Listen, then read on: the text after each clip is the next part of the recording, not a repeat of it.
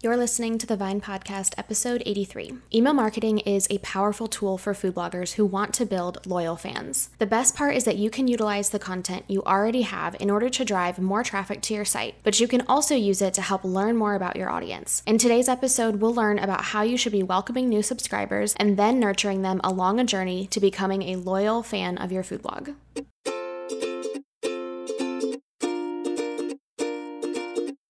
Hey friend, I'm Madison Wetherill, a web designer and branding strategist for food bloggers and your host for the Vine Podcast. This show is all about supporting you as a food blogger as you grow your business. I'll share tips for designing your business and your website with intention so that you can build a blog that fits into your life, not consumes it. You'll hear tips for connecting with your audience, growing your blog, and tips for managing and designing your website, all in short, easy to consume, and actionable episodes. If you're ready to think differently about the strategies and tactics that you need to grow your food blog, you are in the right place. I'm so excited that you're here, friend. Let's get started. Welcome, friends. I'm so excited for you to be listening into this episode today to learn all about email marketing. My guest today is Allea Grummert, the owner of Duet Co. She is an email marketing strategist and conversion copywriter who helps online business owners make a killer first impression through automated welcome and nurture sequences. She helps her clients build intentional email strategies that engage readers, build brand loyalty, and optimize conversions for sales and site traffic. In today's conversation, Allea is sharing her tips for creating opt-ins for your website, building the relationship with your new subscriber, and how you can utilize the content you already have to nurture your list. Let's dive into this conversation with Allea Grummert. Hey Allea, welcome to the Vine Podcast. I'm so excited to have you today. Would you mind just starting us off by a quick introduction to you and what you do, who you work with, all of the good things? Yeah, so thanks for having me. I'm Allea Grummert. I'm an email marketing strategist and conversion copywriter, and I help online businesses, largely content creators and bloggers. So my background is actually in personal finance blogging, and then I have a bunch of food blogging clients. But my goal is to help them make a killer first impression with their email subscribers through a welcome and nurture sequence that really engages readers, helps build brand loyalty, and optimize conversions for sales and site traffic. That is quite an amazing introduction. I love it. Well, you hit on kind of the journey that a new subscriber would take. So let's just start there with just talking about when someone subscribes to your email list, or maybe when they first even see that you have a form on your website, what is kind of the journey that someone should take from kind of being like a nobody all the way to like a raving fan at the end?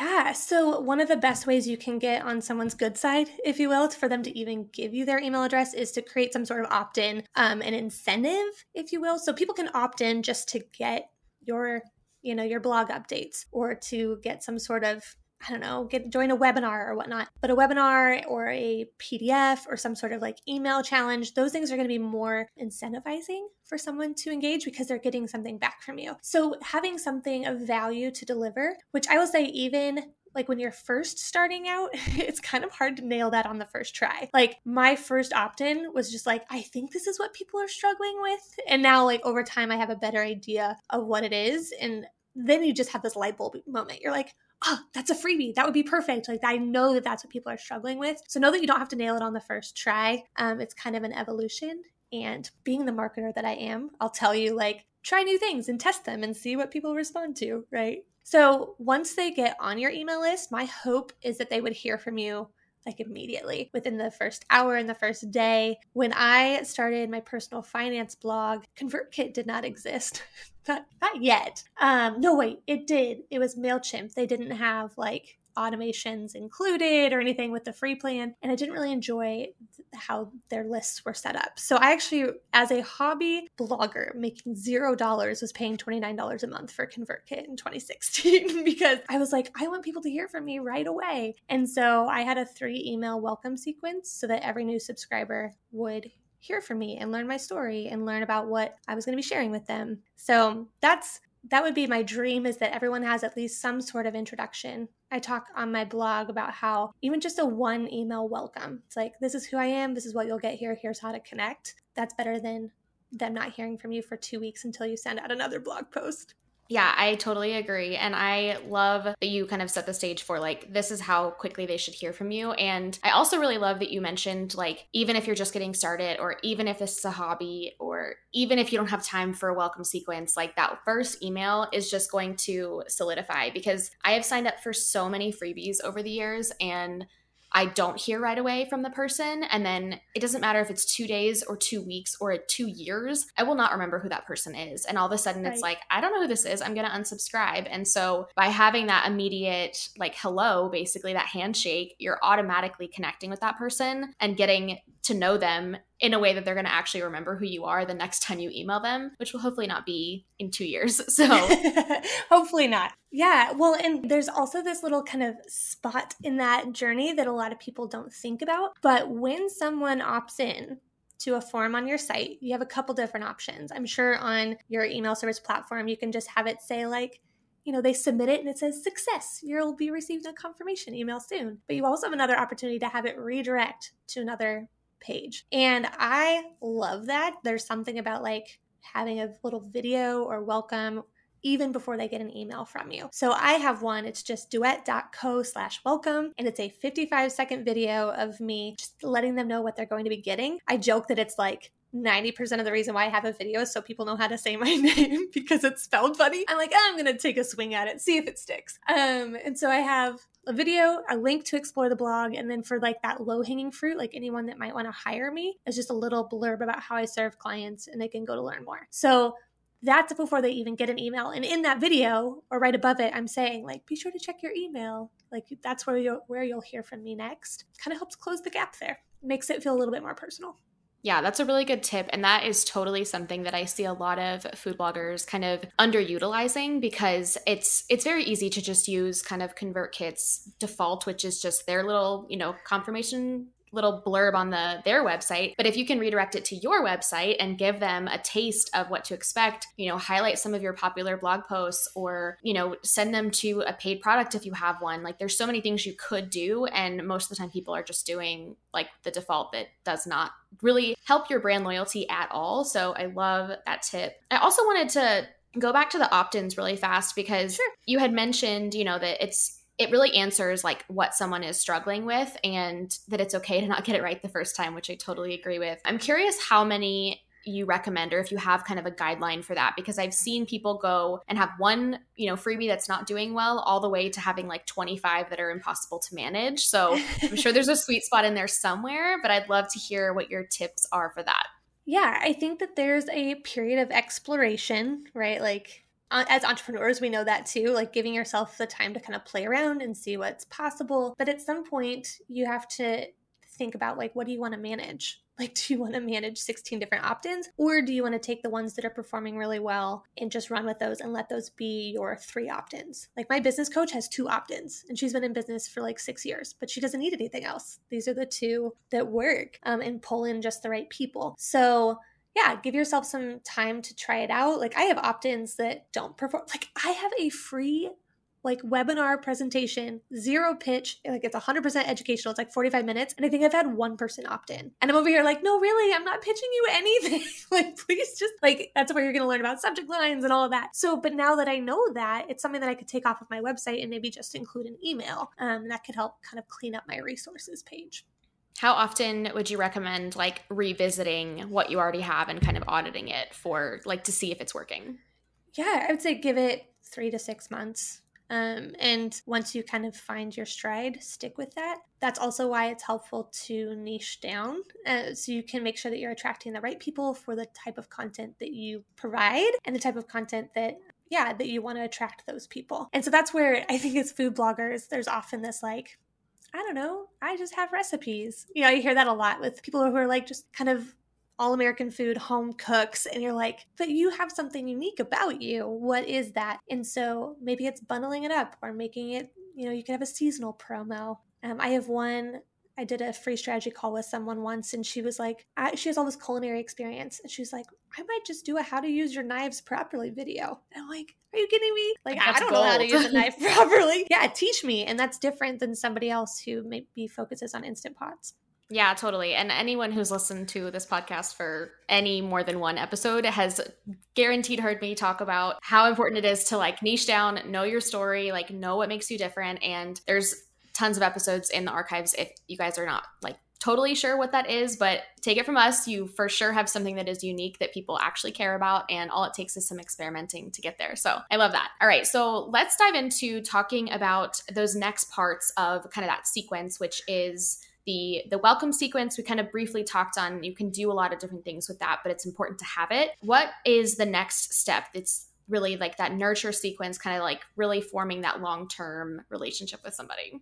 Yeah. So what I love about nurture sequences, and a nurture sequence is essentially how you are staying in touch with your new subscribers in a way that's automated. And this can look a ton of different ways. But if you think about it as simply as repurposing your archival content, your best content, and making sure it's showing up in the inbox of your new subscriber. Right? So you might have this killer lasagna recipe and it's 5 years old. And what I heard all the time from money blogging clients, especially, they're like, but I wrote that forever ago. It's like, is the lasagna still good? I think so.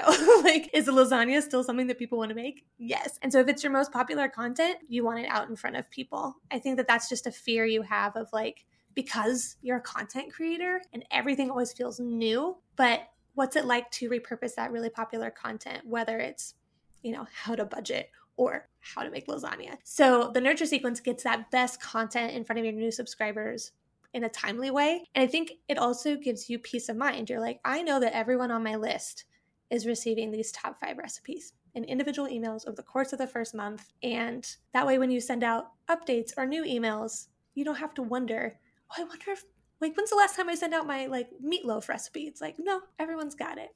So, and what that does is it pairs your archival content with your new stuff. So your nurture sequence can go out, like my automated nurture sequence goes out on Tuesdays, but my new content goes out on Thursdays. But I'm only writing 1 email a week. So how long is an ideal, I guess there's probably 2 parts to this. So if you don't have a nurture sequence yet, what would you recommend for getting started with that? And then ideally, like how long should it be like long term? So I would say getting started is most of the battle, right? Setting it up so that after they complete your welcome sequence and they know who you are and how to connect with you and maybe being segmented into different audiences, then they go into your nurture sequence. And that's where I would say is sharing your top content. So I'd say go to Google Analytics. What is your top content? One of the things I do is that when I look at clients' Google Analytics is looking for themes. So like, a client recently had a lot of chickpea recipes. I'm like, so then we can do a roundup on chickpeas, where another email might just be a featured recipe on this one Mediterranean dish. So when you do that, you're taking the top content over the last year, right? That stuff that has like killer SEO already and maybe Pinterest traffic. What are those blog posts? And then you get to play around. Do you want it to be a feature email on just one recipe, or do you want to do a little roundup? She also was going to do like a Mediterranean themed roundup. So like an entree and a side and a drink, right? You get to kind of play around with making your own little menu per email as well. Yeah, and I think that kind of goes back to what we were saying a little bit before with just really knowing your story and knowing what makes you unique, because you could easily look at your analytics and just say like, this is all random. But if you know, like, this is what I'm helping somebody with, especially if you have a really good opt-in and you can know like that's step 1, like where do I want to walk people through next and how can the content that I already have help to bring someone along. And I always really love the idea of like a reader's journey and really thinking through that. And I feel like the welcome sequence and a nurture sequence just so easily does that when you really spend the time to like set it up and think about it. And it's something that you can add to all the time, which is really fun. Absolutely.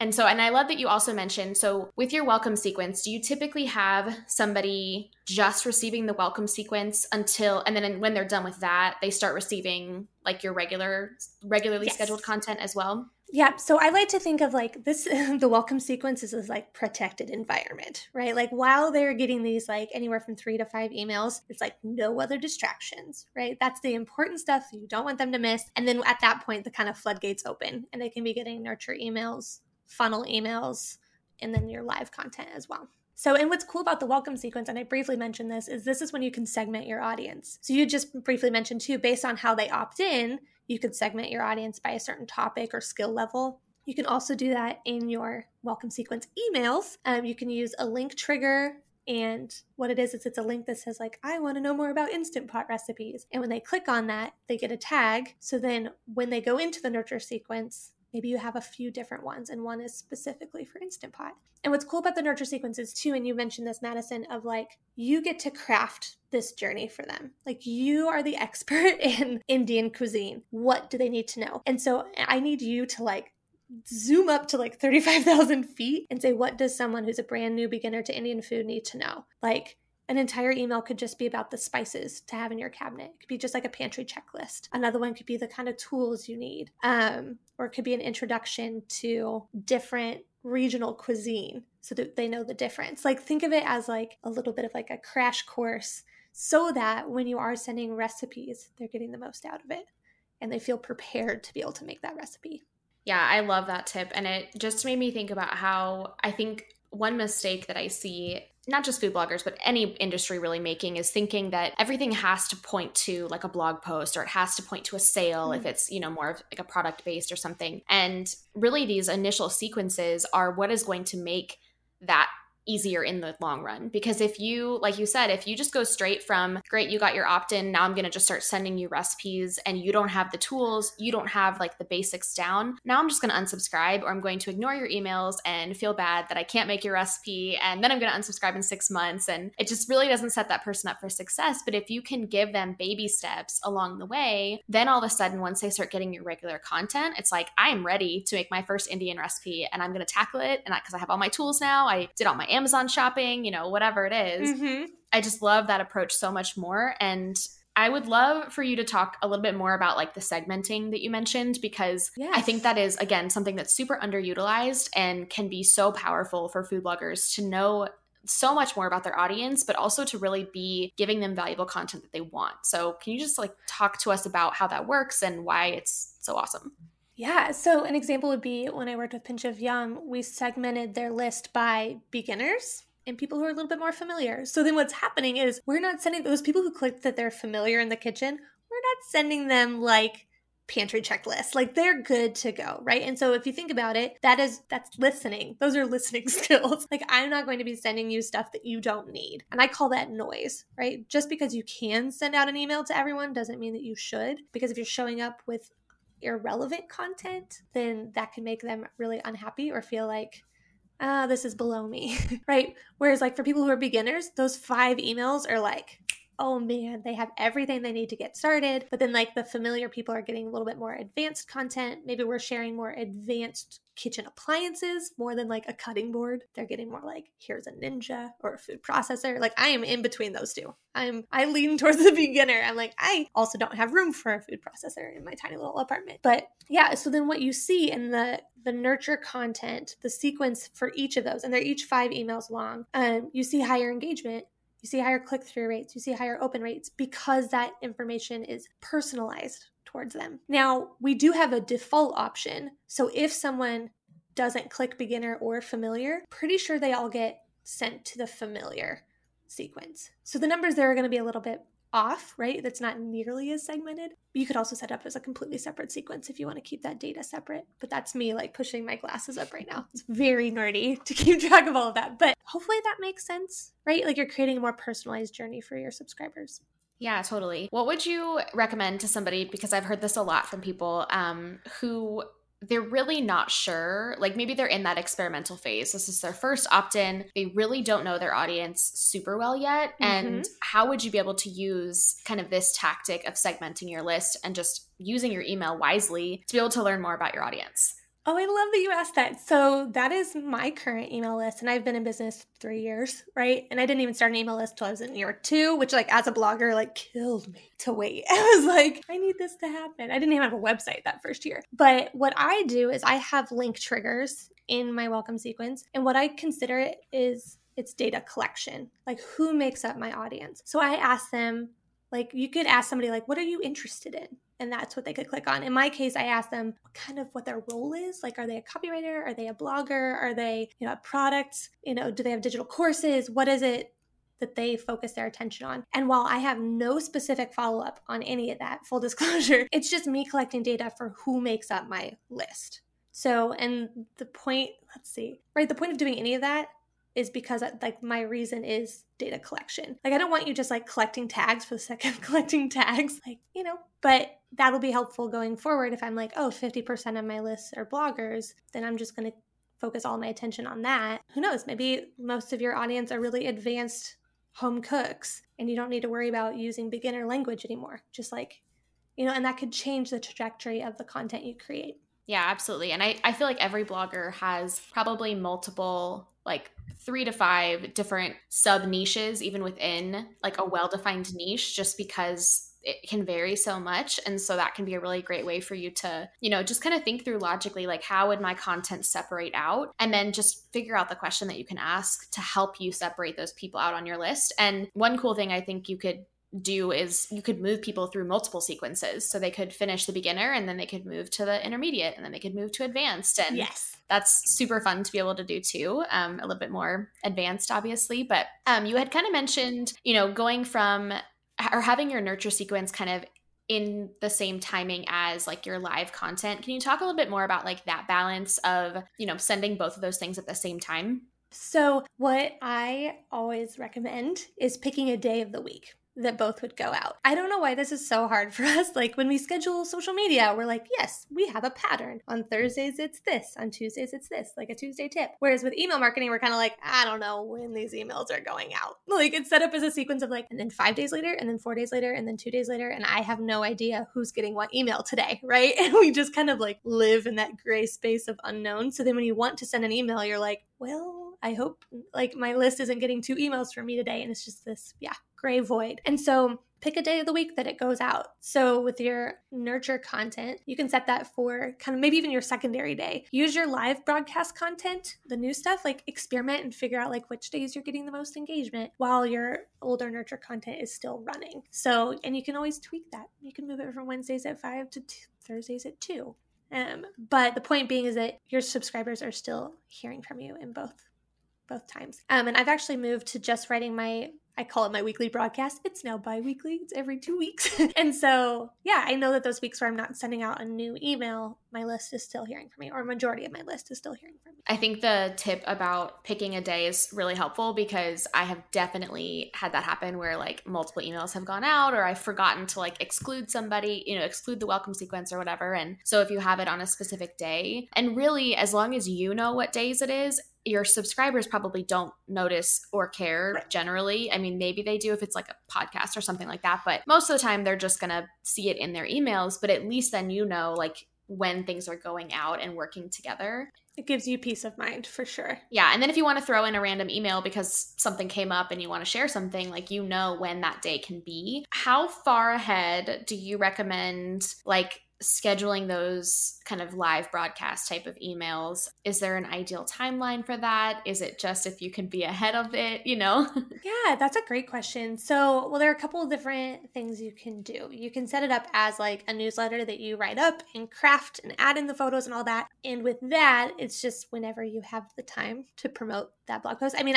I would say set a schedule. Like I have it on my calendar every Thursday morning to write my weekly broadcast for the following, like for the very next week. So I'm on top of it, and it has time to go to my assistant to actually like put it into ConvertKit, right? So like making it a habit is a huge part of it. The other alternative would be to set up an RSS feed. Which of you, it's probably been a million years since you've heard about RSS feeds, and a lot of people kind of stick up their nose at it. But if you think about it, if you are in an intermediate phase where you are focusing on creating really great content and you've got like even a 1 email welcome sequence, set up an RSS feed so that when you publish a blog post, it goes to your list automatically. Or you can set it up as a digest so that every Friday you just pop in and see these 3 new blog posts are all queued up and send it to your list. Like make it easy for yourself to share your content, get it in front of people, get them to your site. And then as you have more time in the future, if you want to craft more, I don't know what you'd call it, more polished newsletters, if you will, with a little bit more flavor or whatnot, you can do that later. But at least you're not holding out that content from the people who really want it, which is why they're on your email list.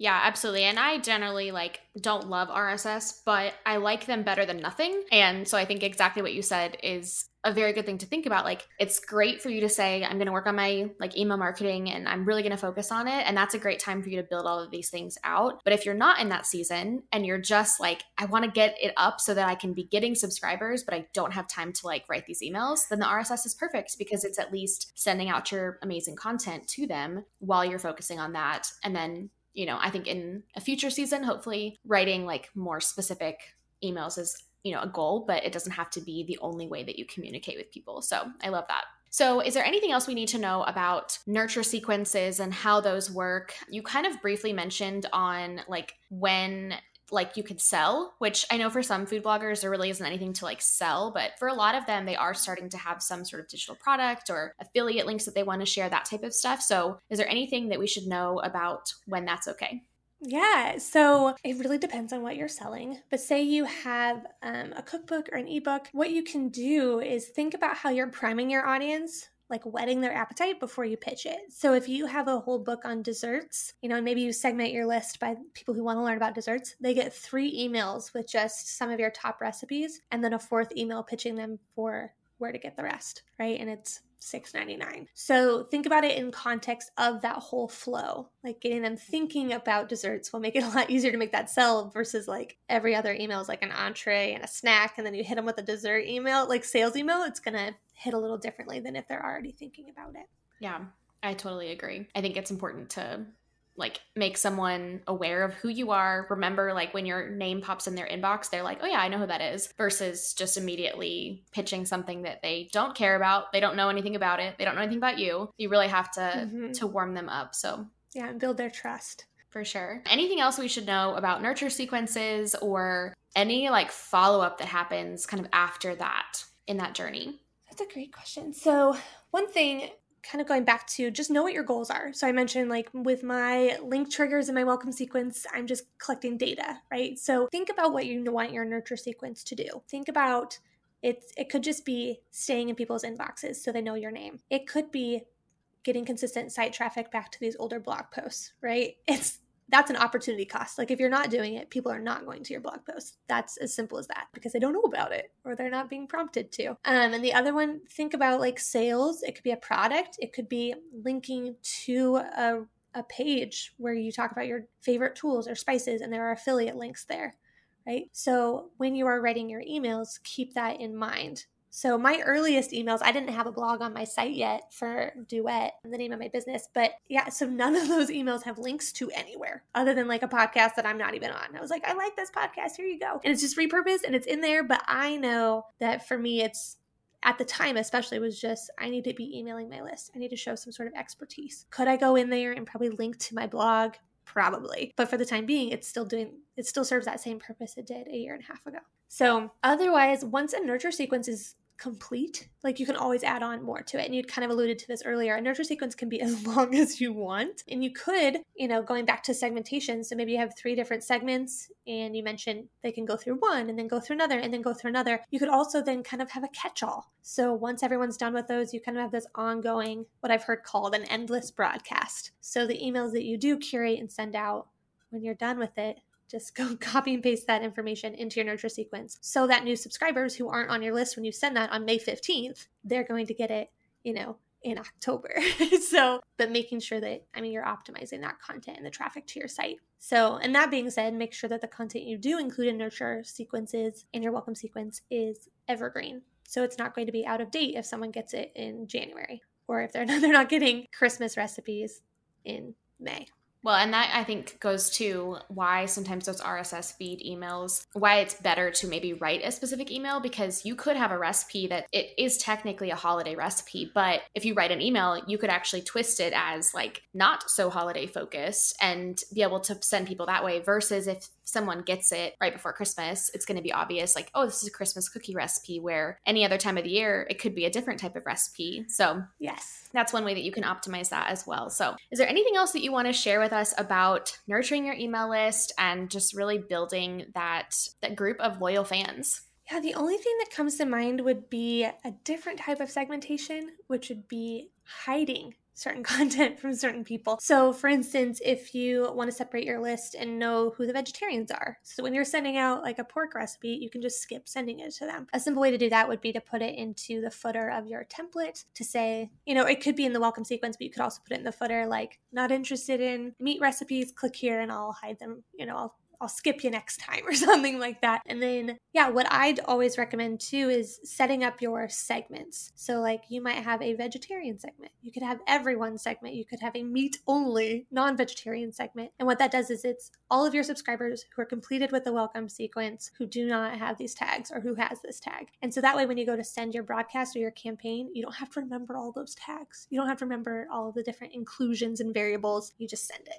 Yeah, because those are definitely very confusing, especially in... They can be. I mean, it's less confusing in ConvertKit than it is in other platforms, but even in ConvertKit, it is quite confusing. So do you generally recommend any other platform besides ConvertKit? I know I get this question a lot, and I know we both personally use ConvertKit, but if you have any other recommendations, I'm sure people would love to hear them. Absolutely. So when you're first getting started, there are a couple different recommendations. There is the free plan with ConvertKit. So even if you don't have an automated welcome, just getting in the habit of sending emails or building your email list, they have a free like landing page only type plan. So the only reason I recommend that is so that you're not having to migrate over from another platform. It just takes time. It's a little stressful. And you're like changing out forms on your site when in reality you could just start on a platform if that's the one you want to build out with. But when I actually started my first 6 months, this is before ConvertKit had their free plan. So when I started my business, not my blog, I actually used MailerLite, which is a pretty sweet platform. I know food bloggers who use that. It's kind of like if MailChimp and ConvertKit had a love child. So there's like, you can drag and drop, you can put in images. I will say that the only reason I don't love it is that the delay is so long. And that happens with ActiveCampaign too. That would be the other one that I recommend. The only reason I would say, maybe not the only, a huge reason why I'm on ConvertKit is just how easy it is to toggle between everything. But ActiveCampaign and MailerLite are both solid platforms.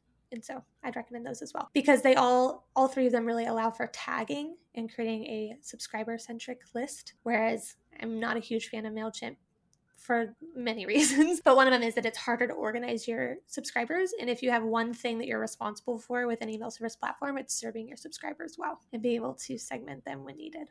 Yeah, I absolutely agree. And those are the ones, I haven't used ActiveCampaign personally, but I've used MailerLite, and it is really good for being able to segment things, but also being able to have things more like visually appealing. I know a lot of food bloggers really struggle with the simplicity of ConvertKit in terms of their template and how it's set up, because it's very basic what you're able to actually control with, your design and things like that. We do a lot of email campaign designs for clients, and it's usually a conversation we have to have. Like, it's not meant to be like your target newsletter that you're used to. It's really meant to be more of the content, like the words itself. It's less visual than some of the other platforms, but I definitely agree that ConvertKit has kind of checks all the boxes, and it's what I really loved using too. So I would love for you to just share where people can stay connected with you and learn more about your services and how to work with you, or just how to follow along with your tips and tricks along the way. Yes. Well, the way that I'd recommend most of all would be to join my email list. I've got a backlog of tips and tricks lined up there. Podcast episodes that I've been on, if you really want to do a deep dive, that will all come into your inbox every Tuesday. And then on Thursdays, you'll have my new content. And you can join my email list through my website. If you go to duett.co, duett.co/resources, there are a handful of resources there. One in particular is one all about tags and segmentation. So if you just want the shortcut to understanding what tags and segmentations are and specifically how to use it, especially if you're a ConvertKit user, because that's where all my behind the scenes videos are from. That is all on my resources page as well. And if you're on Instagram, feel free to follow me at Allea Grummert. Sometimes I'm there, sometimes I delete the app for a couple weeks. So hit or miss, depending on how I'm feeling. Yeah, totally. I love that. Those will all be in the show notes for anyone who is listening in their podcast app, and just to make it easy to find those. But thank you so much, Allea, for your time. It's been great to chat with you and just learn more about email marketing and all things Nurture Sequence. I know listeners are really going to love hearing this episode. Absolutely. Thank you so much for having me. Thank you so much for listening to today's episode. If you enjoyed it, I would love for you to screenshot it and share it with a friend. You can tag me on Instagram stories at Grace and Vine. For the show notes for this episode, head to thevinepodcast.com. Talk soon.